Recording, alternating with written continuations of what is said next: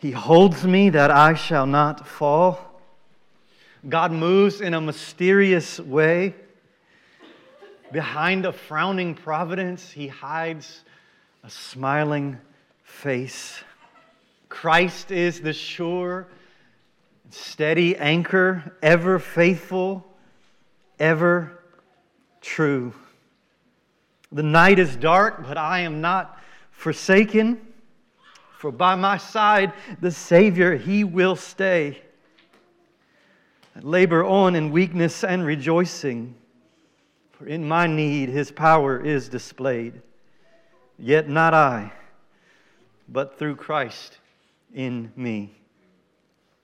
Such rich songs that are designed to help us face suffering and loss with steadfastness in the Lord Jesus. And that's exactly what we're going to see in God's Word this morning. And so please turn in your copy of Scripture to the little New Testament book of James. Our plan is to study the book of James, a passage at a time, on Sunday mornings for the next 4 or 5 months, God willing. And you, yes, you are invited to join us on this journey. We will save a seat for you Sunday mornings at 10:30, right here as we study the book of James. Let's pray together, and then we'll read and study the first 4 verses of the book of James. Join me in praying to God. Father, every good and perfect gift is from You. Everything good, everything perfect that we experience right now in this moment is from You. You are the Father of lights, with whom there is no variation, with whom there's no shadow due to change.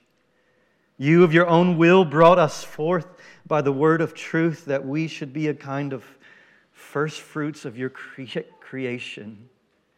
And so we thank You that we are fearfully and wonderfully made by You, that You have shaped us and fashioned us, that You have led us and guided us, that You have blessed us and provided for us, so that in this moment we could open Your word and listen to Your voice. That's what we want to do in this moment. We desperately need to hear from You. And so would You speak to us? Holy Triune God, would You open Your word that we might understand and know and be convinced of its truth? Lord, I pray for those in this room that need to repent of their sins, which is all of us. I pray that we would turn away from our selfishness and pride, and I pray we would turn in humility to You even now.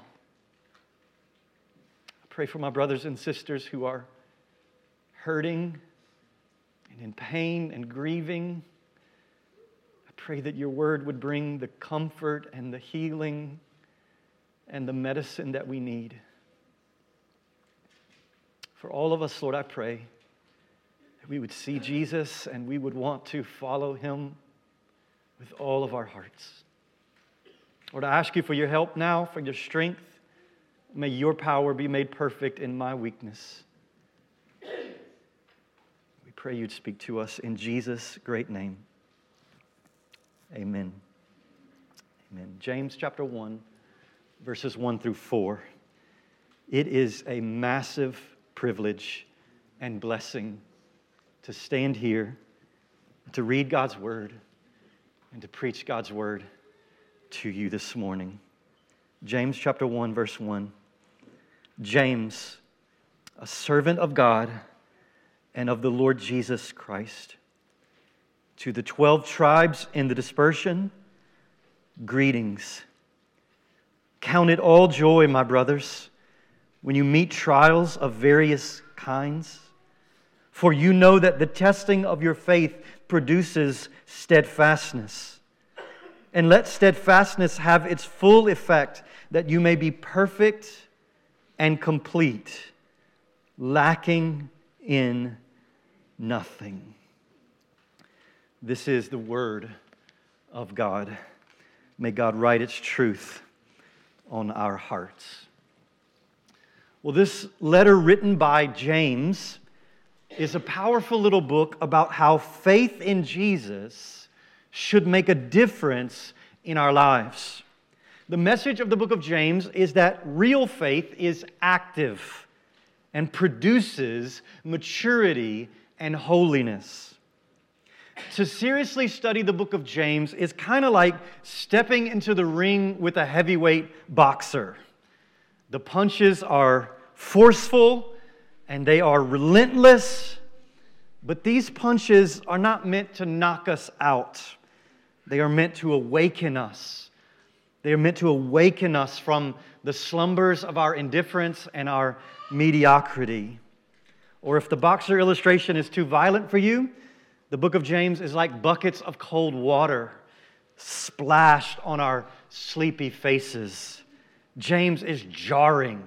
James is startling if you honestly study it. You see, James will not allow us to claim to have faith in Jesus and then live as if that faith makes no difference in our lives. James wants us to know that it's impossible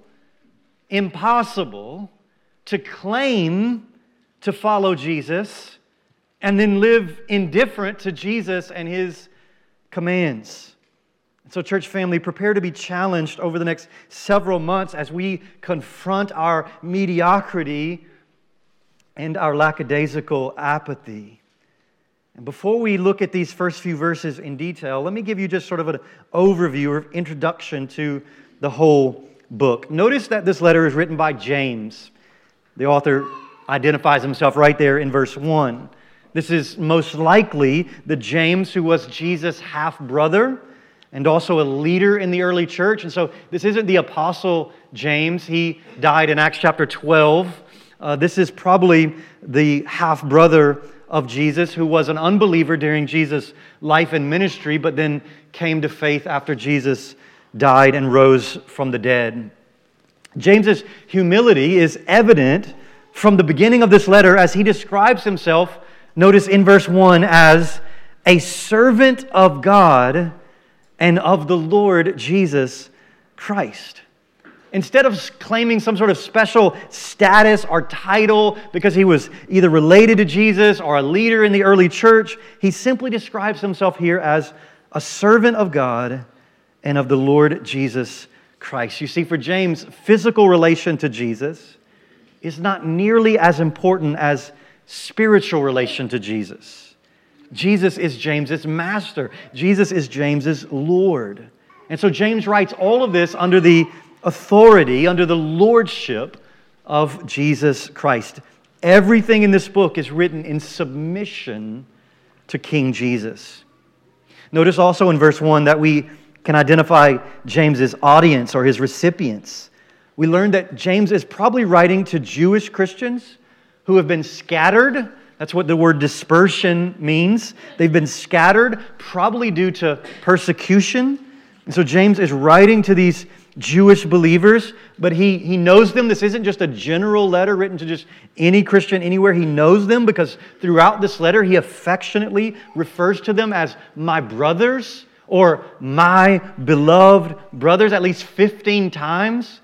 He identifies them like that. We see this right here in chapter 1, verse 2. Count it all joy, my brothers.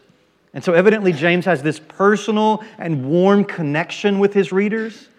He views them as part of the same family through the blood of Jesus. And so he's writing to fellow believers.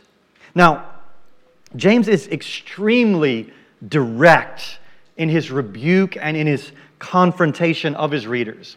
And as we move through the letter of James and as we see these strong rebukes, you've got to remember that James is lovingly rebuking these folks. He wants what is best for them. I hope you have a category for that, a loving rebuke.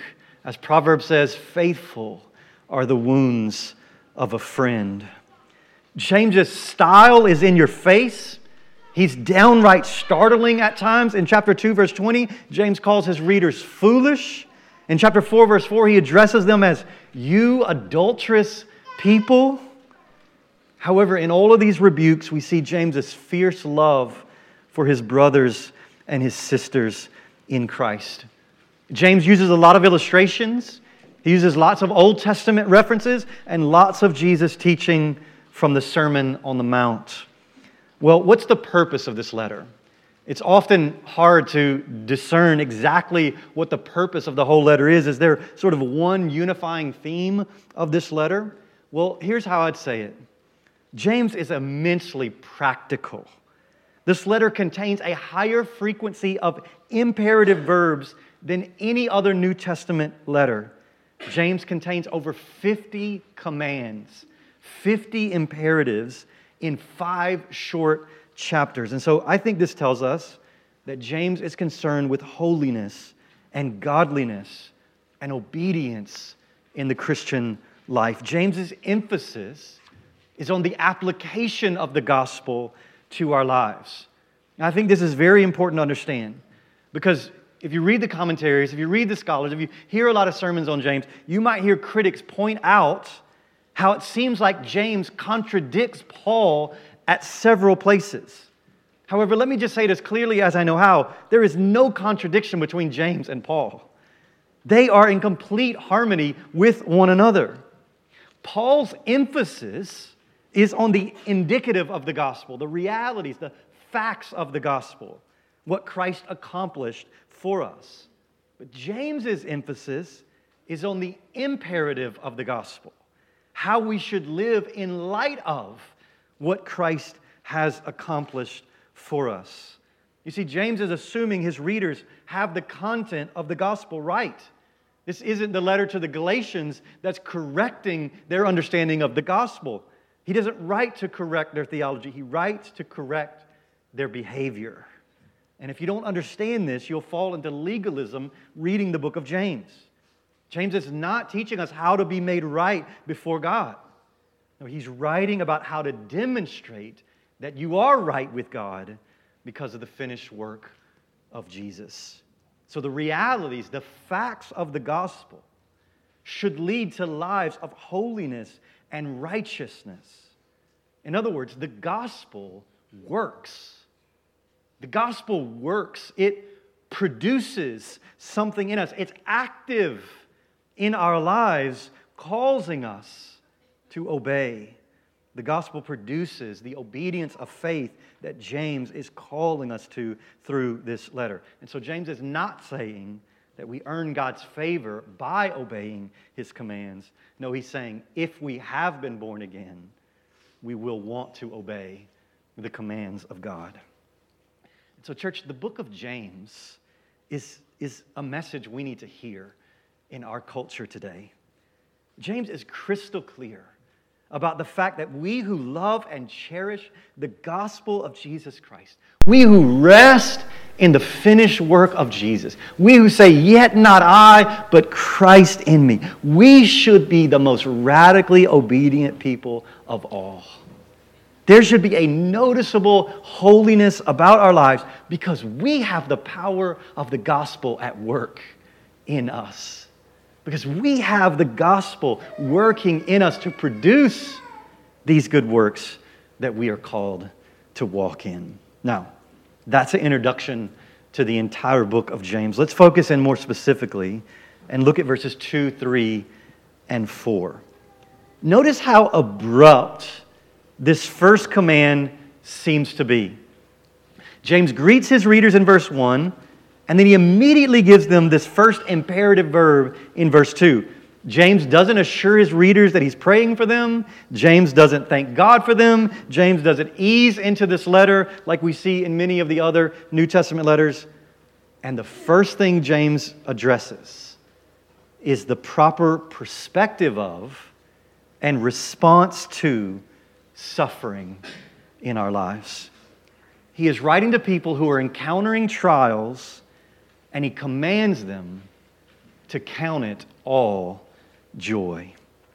Now, this is so relevant to us because we all know that life seems to be one trial after another. We all face things that are unexpected and unpleasant in this life.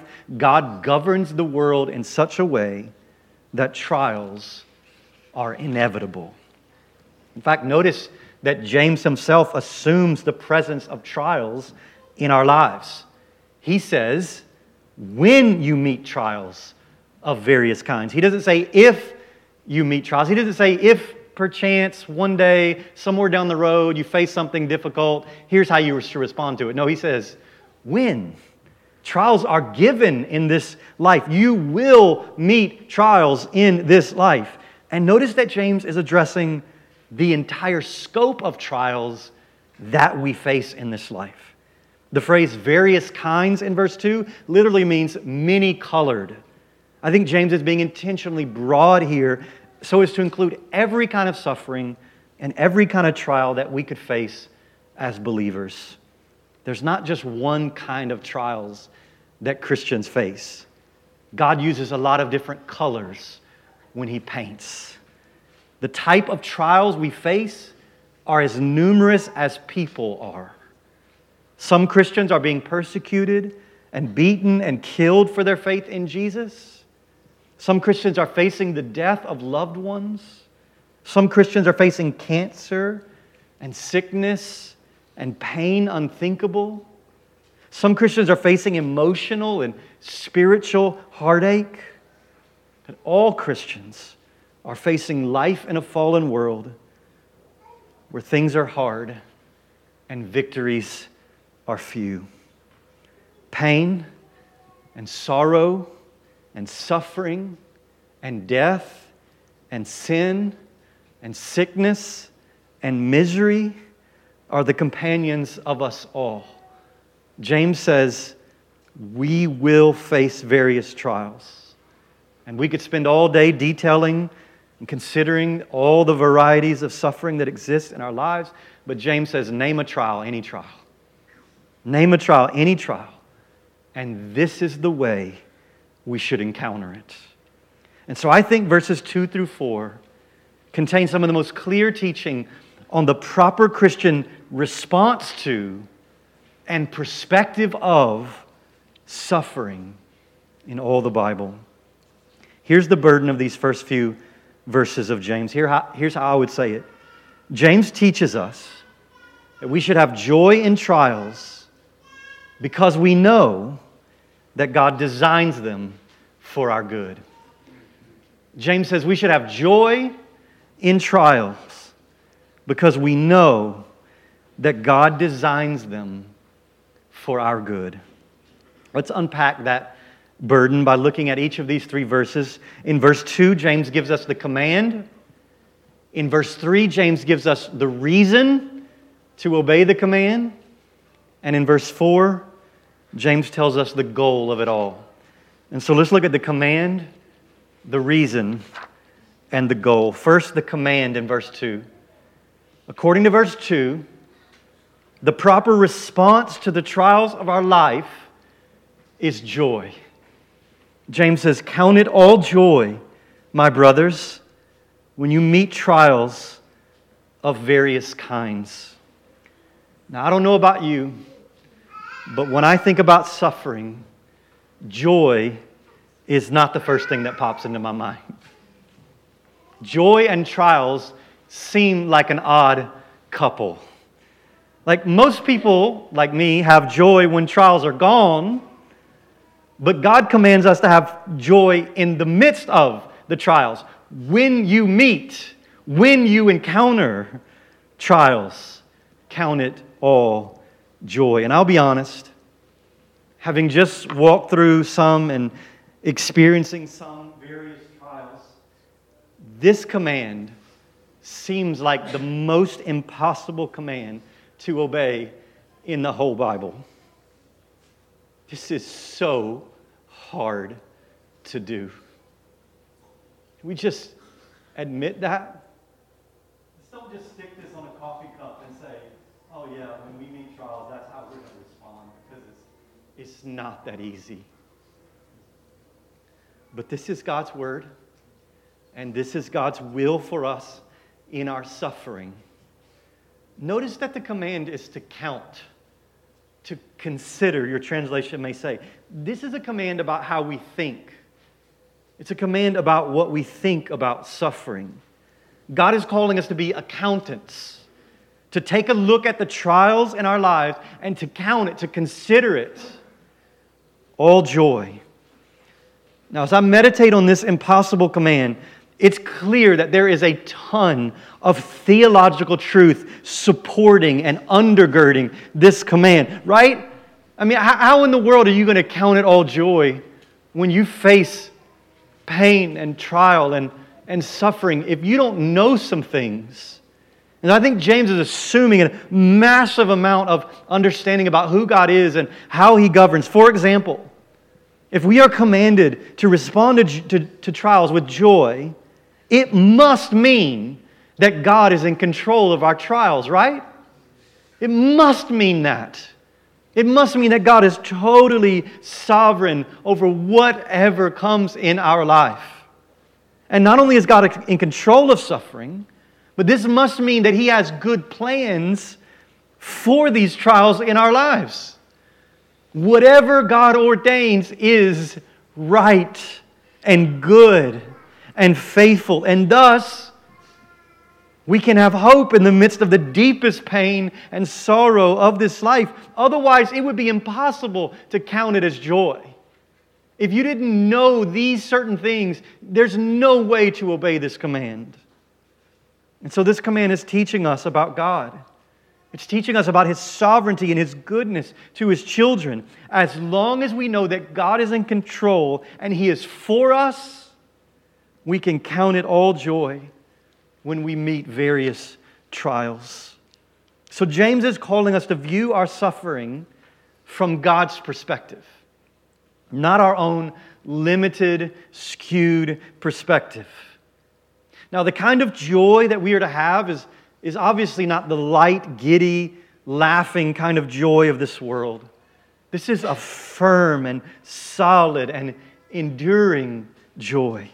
Joy here is a deep sense of trust and confidence in God, in His sovereignty, in His goodness. Joy is a determination to accept what God brings into my life as ultimately good for me. Joy refuses to get mad at God, no matter what. Joy is sure that God has good plans for whatever trial He ordains. Joy is possible in the midst of loss and pain because God is sufficient and God has promised to never leave and never forsake us. Joy is the attitude of the song we sang earlier. So God, we trust in You. When tears are great and comforts few, we hope in mercies ever new. We trust in You. God commands us to respond to any and all trials with this kind of joy. Trials are inevitable. Some of them are minor hurdles. Some of them are heart-wrenching losses. Some of them are life-changing sorrows. But when you meet Mr. Trial and Mrs. Suffering on the path of the Christian life, greet them with pure joy. Greet them with joy because your Father has sent them for your good, which is what we're about to see in verses 3 and 4. So the command is in verse 2, count it all joy. And then James gives us the reason in verse 3. Now listen, God doesn't always give us the reason to obey His commands. He's God. He can tell us what He wants to do without explanation. But He gives us a reason here to obey the command. Notice the connection between verses 2 and 3. James says, for or because. Count it all joy. Why? Because you know that the testing of your faith produces steadfastness. Notice trials produce something. Trials produce something. Trials are productive, James says. Trials are not random. They're not purposeless. Trials test our faith, and they produce steadfastness, or perseverance, or endurance, or patience. The idea here is that to joyfully endure the trials of life, we have to have the proper perspective of those trials. The only reason we can meet trials with joy is because we know that they are ordained for our maturity. Now, it's amazing to me how many times the Scripture links perseverance and patience with suffering. In fact, it's going to be one of the enduring effects in my life of the book of Revelation and us studying that last year. How clear is it in the book of Revelation that the call on our lives is to hold tightly and not give up? Right? We aren't called to sharpen our swords so that we can go slay the great red dragon. Jesus has already done that. We aren't supposed to gather all of our resources together so that we can go overthrow the harlot of Babylon. No, we are called to the endurance of the saints. Be faithful to the end. Steadfastness wins the crown of life. Now, this is amazing to me. Because, friends, perseverance isn't something the culture around us values really at all. Perseverance always ranks behind things like strength and skill. But God sends trials into our lives to produce longevity, steadfastness, patience over time. The reason we can meet trials with joy is because it's producing this steadfastness in us. And so James says the point is to hold on. The point is to not give up. And one of the things I'm learning about steadfastness even now is that steadfastness has both an active and a passive component to it. Try to understand this. Sure, we are to hold tightly to Jesus and we are not to give up. Steadfastness is active. This is something we're called to do. But notice in verse 4, it's passive. It's let steadfastness have its full effect. Let something happen to you. This is a passive command. Let steadfastness have its full effect. That is, be held by Jesus. Hold tightly to Jesus, yes, don't give up, but also be held. Let Jesus hold you fast. Rest in Him in such a way that He produces steadfastness in you. And that's easy. That's easy. Right? God isn't asking you to be heroic and courageous in the darkest moments of your life. God isn't saying, look, your biographer is standing here watching you so they can write down just how courageous and bold you've been in the face of this suffering so that Christians for hundreds or more years can read your story and be inspired by it. That's nowhere in Scripture. That's not what God is calling us to in the midst of trials. This is so freeing to me.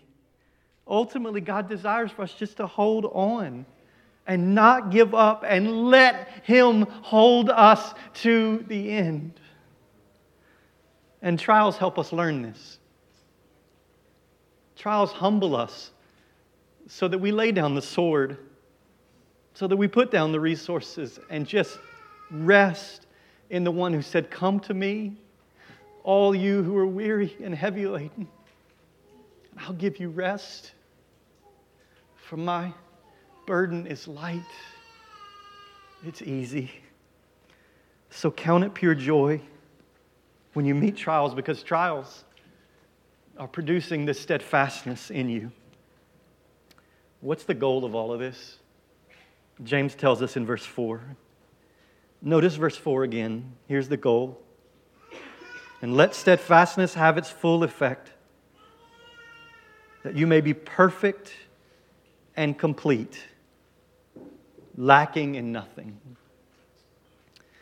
Now, the words perfect and complete are often used to refer to maturity and sanctification. And so I don't think it's possible to achieve sinless perfection in this life.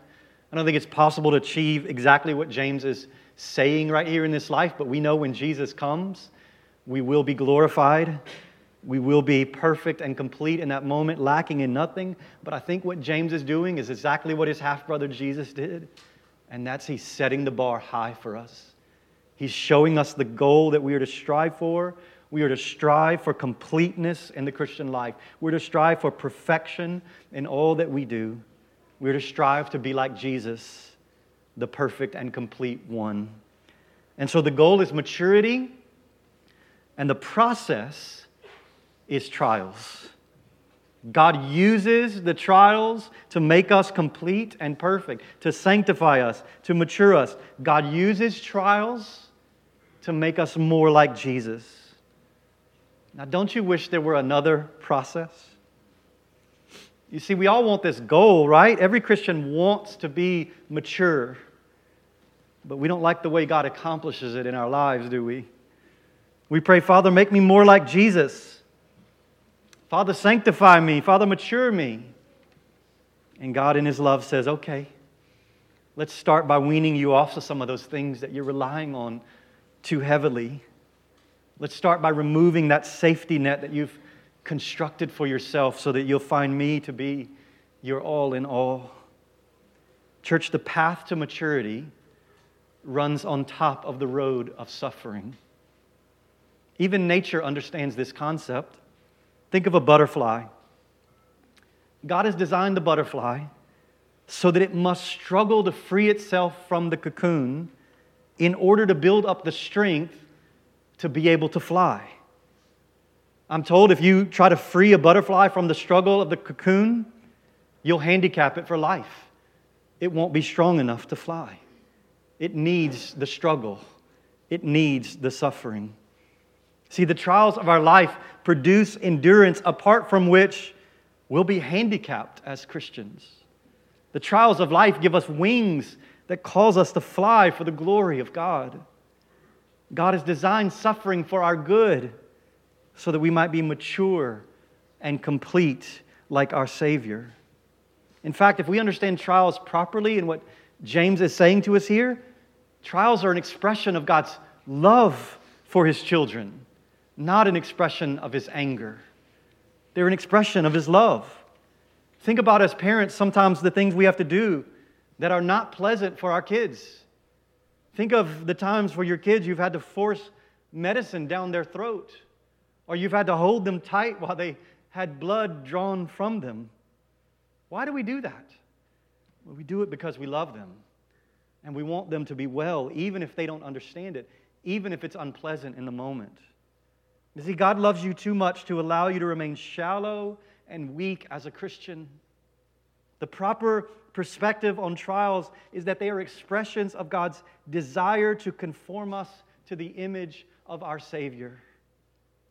Do you see how the proper perspective on trials is the foundation for obeying the command in verse 2 to count them as joy?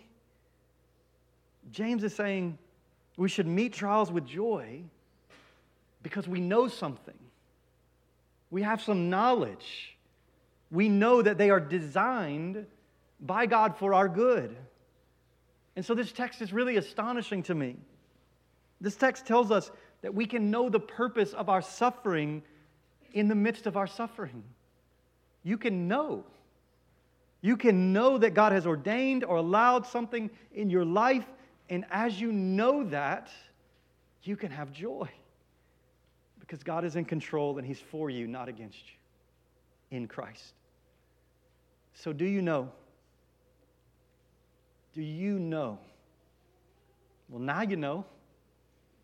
You have no excuse for not knowing. The sovereign God of the universe is in control, and He is working all things for your good if you love Him and are called according to His purpose. And so James says, count it all joy, my brothers, when you meet trials of various kinds. And notice the promise of verse 12. We'll get here in a few weeks, but notice what James says in verse 12. Blessed is the man who remains steadfast under trial. For when he has stood the test, he will receive the crown of life, which God has promised to those who love him. Let me close with 2 application thoughts. Here's the first one. Knowing these truths beforehand is more valuable than all the money in the world. Knowing these truths beforehand is more valuable than all the money in the world. Here's what I mean by beforehand. When you're in a painful trial, it's too late to learn these truths. Because suffering people lack perspective. I've learned this all too well. When you're suffering, you have either no or very skewed perspective. When you're in pain, your perspective is out of whack.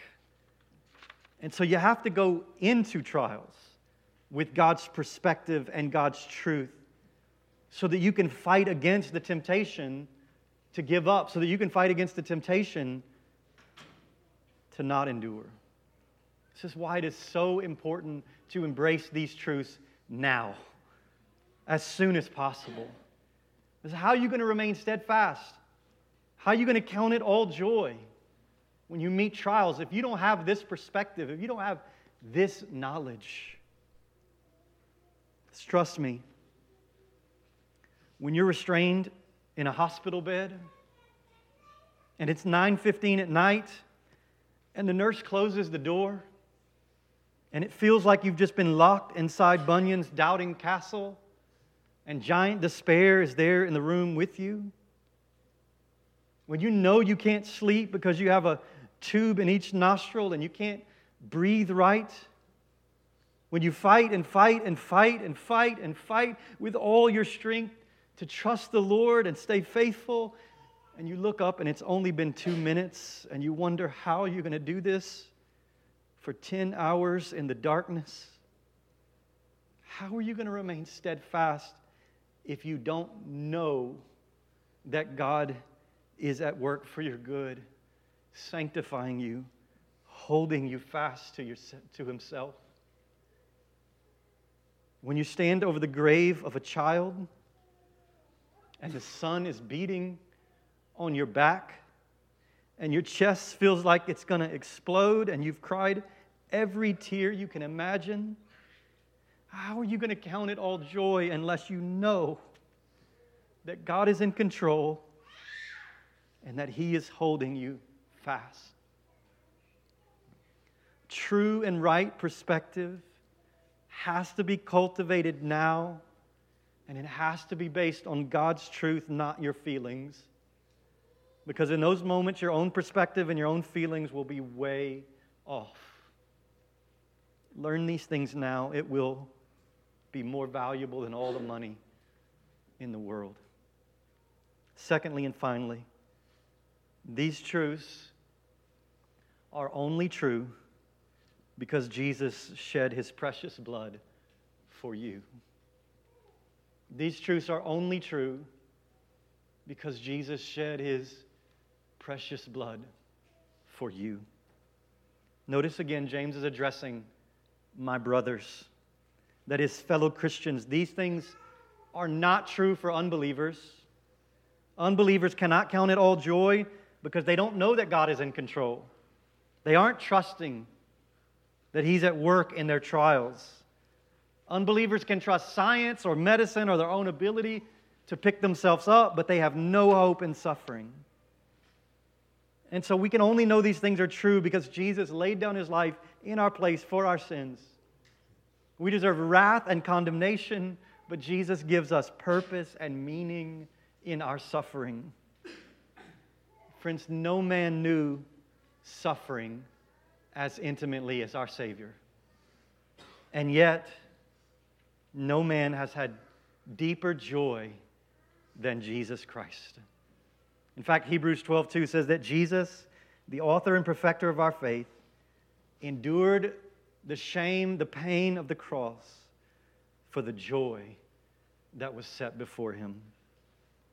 Jesus bore the wrath of God in our place so that we could be free to respond to trials with joy, knowing that the Father loves us and has good intentions for us. And so let's look to Jesus now, church family. Let's trust in Jesus now. Father, we trust in you. Lord Jesus, we trust in you. Holy Spirit, we trust in you. When tears are great and comforts few, we hope in mercies ever new. We trust in you. We thank you for the promise that you will hold us fast. We rest in it now. In Jesus' name, amen.